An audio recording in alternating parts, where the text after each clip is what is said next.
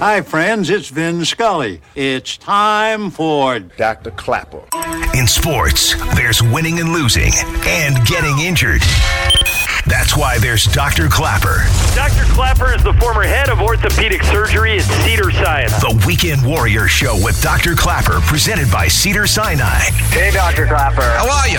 Saturday mornings from 7 to 9. Silence is golden when you can't think of a good answer. Yes, Doc, I love your show. Now here he is, Dr. Robert Clapper. Good morning, Los Angeles, and welcome to another edition of the Weekend Warrior Show.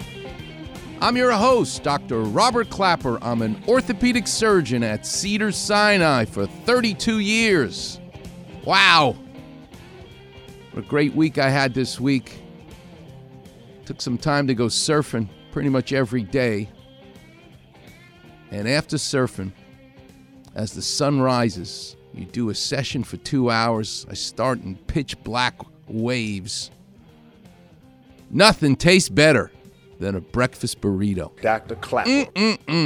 The salt of the salt water in the ocean and the salt in whatever that chorizo has in it. And I'm going to tell you, the best place in Southern California for a breakfast burrito. My mouth is watering already. Chorizo, eggs, cheese, potatoes. Oh, it's so good. This one particular place gives you 2 homemade salsas to pour on it. One is red, the other is green. So good. What a beautiful week it was.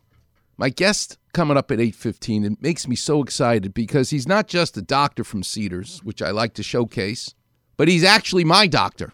Because a few years back, I had, probably from eating too many breakfast burritos, a severe pain in my belly. You know, as a surfer, you can call me Belly Slater rather than Kelly Slater. In my right upper quadrant, which means if you look at your belly button, which is the center of your belly, your abdomen, you take your right hand, you feel your rib cage on the right-hand side of your body, right below the rib cage, higher than the belly button.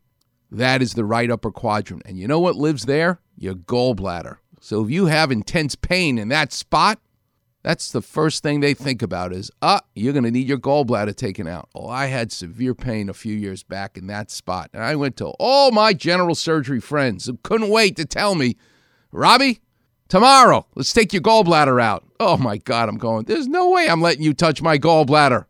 And then I'd feel the pain. But before I decided to have a surgeon work on my belly, I saw my guest at 8:15 as a patient, Dr. Cary Strom.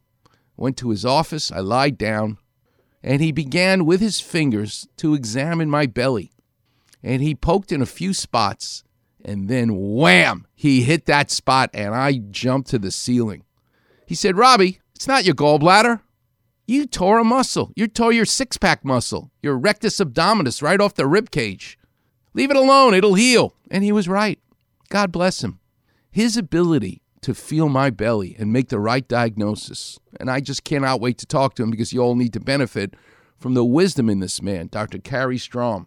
But it made me think all week that smart fingers of light touch. You know how much I love the world of art, the world of sports, the world of surgery. Where do you see that Michelangelo level of expertise in light touch in the world of sports, in the world of art? Well, in the world of art, it's this guy. This is a song from 1971, Fillmore East, the Allman Brothers. The name of the song is called One Way Out. Listen carefully to the sound coming out of that guitar.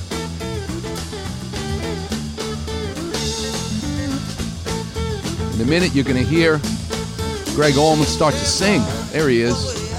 That's the younger brother to the guy who's playing that guitar, making it sound like something you've never heard before because of light touch. It's called a slide technique, and it's by none other than Duane Allman. A couple of years before Duane Allman, who died tragically at age 24, a couple of months after this song that you just heard was made, in a motorcycle accident.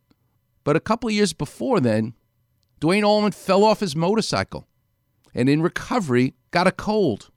And his younger brother sent him a decongestant called Coricidin, which came in a special bottle. I really need to tell that story in length. Maybe I'll do that at 7:30, of how he taught himself the slide guitar, the slide technique, the touch he developed on the guitar. Talk about light touch in medicine with Dr. Carrie Strom. That's what we're going to talk about, is Duane Allman and light touch of that guitar string like nobody else. What about in sports? Who are we going to talk about in sports? It may surprise you, but it's Wilt Chamberlain, because Wilt Chamberlain did something with his fingers called a finger roll, lightly touching the rim. He also could dunk quite lightly with his fingers around the rim, and he could block your shot. He couldn't shoot free throws. He couldn't shoot a hook shot, but he also scored 100 points in one game because of his light touch around the rim. Wait till you hear these stories from Connie Hawkins and Larry Brown about Wilt Chamberlain and his light touch in sports. It's going to be an unbelievable show. And don't forget Clapper Vision. The clinic will be open. The number's 877-710-ESPN.